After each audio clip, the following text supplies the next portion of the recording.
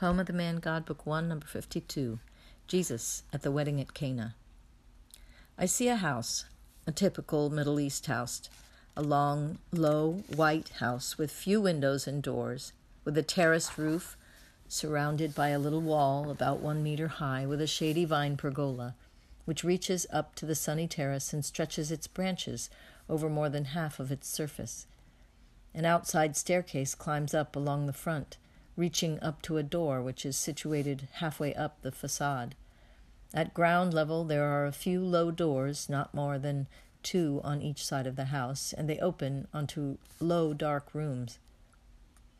The house is built in the middle of what looks like a kind of threshing floor, but is actually more a grassy open space than a threshing floor, with a well in its center. There are some fig and apple trees. The house faces the road, but it is not set right on the roadside. It is a little way off the road, and a path along the grass links it to the road, which looks like a main road. It seems to be on the outskirts of Cana, a house owned by farmers who live in the middle of their holding. The country stretches calm and green far beyond the house. The sun is shining in a completely blue sky. At first I do not see anything else. There is no one near the house. Then I see 2 women with long dresses and mantles that also cover their heads like veils, walking along the road and then on the path. One is older than the other, about 50 years old, with a dark dress, the gray-brown hue of raw wool. The other woman is wearing lighter garments, a pale yellow dress and a blue mantle. She looks about 35 years old. She is really beautiful, slender, and her carriage is most dignified, although she is most kind and humble. When she is nearer, I notice her pale face, her blue eyes and her blonde hair visible on her forehead. I recognize our Most Holy Lady. I do not know who the other woman, the older woman, is. They are speaking to each other, and Our Lady smiles. When they are near the house, someone who is obviously watching the arrival of the guests informs the others in the house, and the 2 men and 2 women, all in their best clothes, go out to meet them. They give the 2 women, and particularly Our Lady, a most warm welcome. It is early morning, I would say about 9 o'clock, perhaps earlier, because the country has the fresh look of the early morning hours when the dew makes the grass look greener and the air is still free from dust. It appears to be the springtime because the grass in the meadows is not parched by the summer sun, and the corn in the fields is still young and green and earless. The leaves of the fig tree and the apple tree are green and tender, and those of the vines are the same. But I see no flowers on the apple tree, and there is no fruit on the apple and fig tree, or on the vines, which means that the apple tree blossomed only recently, and the little fruit cannot be seen as yet. Mary, who is most warmly welcomed, and is escorted by an elderly man who appears to be the landlord, climbs up the outside staircase and enters a large hall, which seems to fill the whole of the house upstairs, or most of it. If I am correct, the rooms on the ground floor are the ones where they actually live, where they have their storeroom, wine cellar, whereas the hall upstairs is used on special occasions, such as feast days or for tasks which require a lot of space, such as drying and pressing foodstuffs. For special celebrations, the hall is cleared of every object and then decorated as it is today, with green branches, mats, and tables prepared with rich dishes. In the center there is a richly laid table with amphorae and plates full of fruit. Along the right-hand side wall, in respect to me, there is another table already prepared, but not so sumptuously. On the left-hand side, there is a kind of long dresser with plates of cheese and other foodstuffs which look like cakes covered with honey and sweetmeats. On the floor, near the same wall, there are more amphorae and 6 large vases shaped more or less like copper pitchers. I would call them jars. Mary listens benignly to what they are telling her. Then she takes off her mantle and kindly helps to finish laying the tables. I see her going to and fro, sorting out the bed seats, straightening up the wreaths of flowers, improving the appearance of the fruit dishes, making sure that the lamps are filled with oil. She smiles, speaks very little, and in a very low voice. Instead, she listens a lot, and with so much patience. A loud sound of musical instruments, not very harmonious, is heard coming from the road. They all rush out, with the exception of Mary. I see the bride come in, smartly dressed and happy, surrounded by relatives and friends. The bridegroom, who was the first to rush out and meet her, is now beside her. At this point, there is a change in the vision. Instead of the house, I see a village. I do not know whether it is Cana or a nearby village, and I see Jesus with John and another man who I think is Jude Thaddeus, but I may be wrong. I am sure about John. Jesus is wearing a white tunic and a dark blue mantle. When he hears the sound of the instruments, Jesus' companion questions a man about something and then tells Jesus. Then Jesus, smiling, says, "Let us go and make my mother happy." And he starts walking across the fields towards the house with his two companions. I forgot to mention that it is my impression that Mary is either a relation or a close friend of the bridegroom's relatives because she is on familiar terms with them. When Jesus arrives, the same watchman as before informs the others. The landlord with his son, the bridegroom, and Mary goes down to meet him and greets him respectfully. He then greets the other two, and so does the bridegroom. But what I like is the loving and respectful way in which Jesus and Mary exchange their greetings. There are no effusions, but the words, "Peace be with you," are pronounced with a look and a smile worth 100 embraces and 100 kisses. A kiss trembles on Mary's lips, but it is not given. She only lays her little hand on Jesus' shoulder and lightly touches a curl of his long hair, the caress of a chaste lover. Jesus climbs the staircase beside his mother, followed by his disciples, the landlord and the groom, and enters the banquet hall where the women start bustling about, adding seats and plates for the 3 guests who apparently were not expected. I would say that Jesus' coming was uncertain, and the arrival of his companions was completely unforeseen. I can distinctly hear the master's full, virile, most sweet voice say on entering the hall, "May peace be in this house and the blessing of God on you all." A greeting of majesty addressed to all the people present. Jesus dominates everybody with his bearing and his height. He is a guest, and a casual one, but he seems to be the king of the banquet, more than the groom, more than the landlord. No matter how humble and obliging, he is the one who dominates.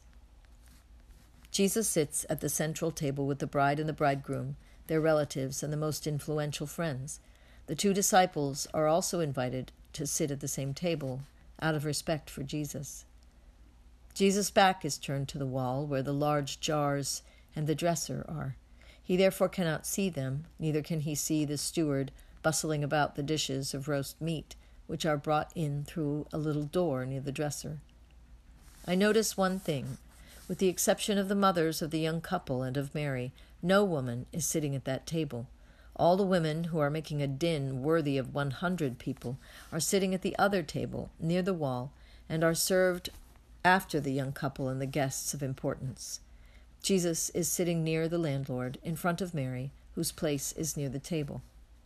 The banquet starts, and I can assure you that they lack neither appetite nor thirst.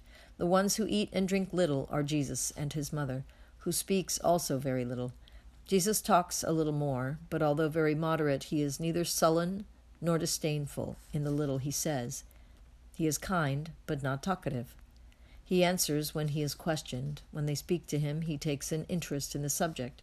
He states his opinion, but then concentrates on his thoughts, like one accustomed to meditation. He smiles. He never laughs. If he hears any inconsiderate joke, he pretends he has not heard. Mary is nourished by the contemplation of her Jesus, and so is John, who is at the end of the table and hangs on his master's lips. Mary notices that the servants are talking in low voices to the steward, who looks very embarrassed, and she understands what the cause of the unpleasant situation is. "Son," she whispers in a low voice, thus drawing Jesus' attention. "Son, they have no more wine." "Woman, what is there still between you and me?" Jesus, when saying these words, smiles even more gently, and Mary smiles too, like 2 people aware of some truth which is their joyful secret and is ignored by everyone else. Jesus explains the meaning of the sentence directly to Maria Valtorta. Says Maria Valtorta, "That still, which is omitted by many translators, is the key word of the sentence and explains its true meaning. I was the son, submissive to my mother up to the moment when the will of my father told me that the hour had come when I was to be the master. From the moment my mission started, I was no longer the son submissive to my mother, but I was the servant of God. My moral ties with my mother were broken. They had turned into higher bonds, all of a spiritual nature. I always called Mary my Holy Mother. Our love suffered no interruptions, neither did it even cool down. Nay, it was never so perfect as when I was separated from her as by a second birth, and she gave me to the world and for the world as the Messiah and evangelizer. Her third sublime mystical maternity took place when she bore me to the cross in the torture of Golgotha and made me the Redeemer of the world. What is there still between you and me? Before I was yours, only yours. You gave me orders and I obeyed you. I was subject to you. Now I belong to my mission. Did I not say, he who lays his hand on the plow and looks back to bid farewell to those who are staying is not fit for the kingdom of God? I had laid my hand on the plow, not to cut the ground with the plowshare, but to open the hearts of men and sow there the word of God. I was to take my hand away from the plow only when they would tear it away, to nail it to the cross, and to open with my torturing nail my Father's heart, out of which forgiveness for mankind was to flow. That still, forgotten by most, meant this: you were everything to me, Mother, as long as I was only Jesus of Mary of Nazareth, and you are everything in my spirit. But since I became the expected Messiah, I belong to my Father. Wait for a little while, and once my mission is over, I will be once again entirely yours. You will hold me once again in your arms, as when I was a little child, and no one will ever again contend with you for your son, considered as the disgrace of mankind, who will throw his mortal remains at you to bring on you the shame of being the mother of a criminal.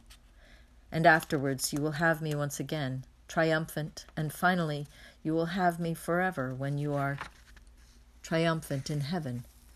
But now I belong to all those men, and I belong to the Father who sent me to them.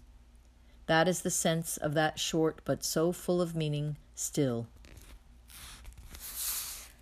Mary says to the servants, "Do what he will tell you." In the smiling eyes of her Son, Mary has read his consent, veiled by the great teaching to all those who are called. And Jesus says to the servants, "Fill the jars with water."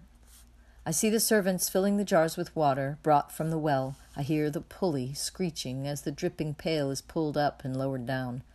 I see the steward pour out some of the liquid with astonished eyes, then taste it with gestures of even greater astonishment, relish it, and speak to the landlord and the groom. They were near each other. Mary looks at her Son once again and smiles. Then, having received a smile from him, she bows her head, blushing slightly. She is happy. A murmur spreads throughout the hall. They all turn their heads towards Jesus and Mary.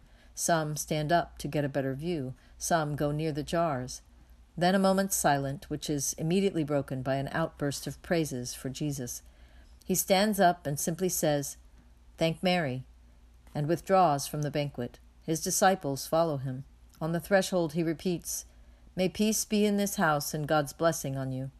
And then he adds, "Goodbye, Mother," and the vision ends. And Jesus teaches Mary Valtorta as follows: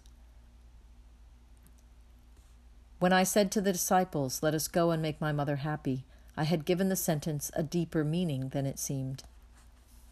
I did not mean the happiness of seeing me, but the joy of being the initiatrix of my miraculous activity and the first benefactress of mankind. Always remember that. My first miracle happened because of Mary, the very first one. It is a symbol that Mary is the key to miracles.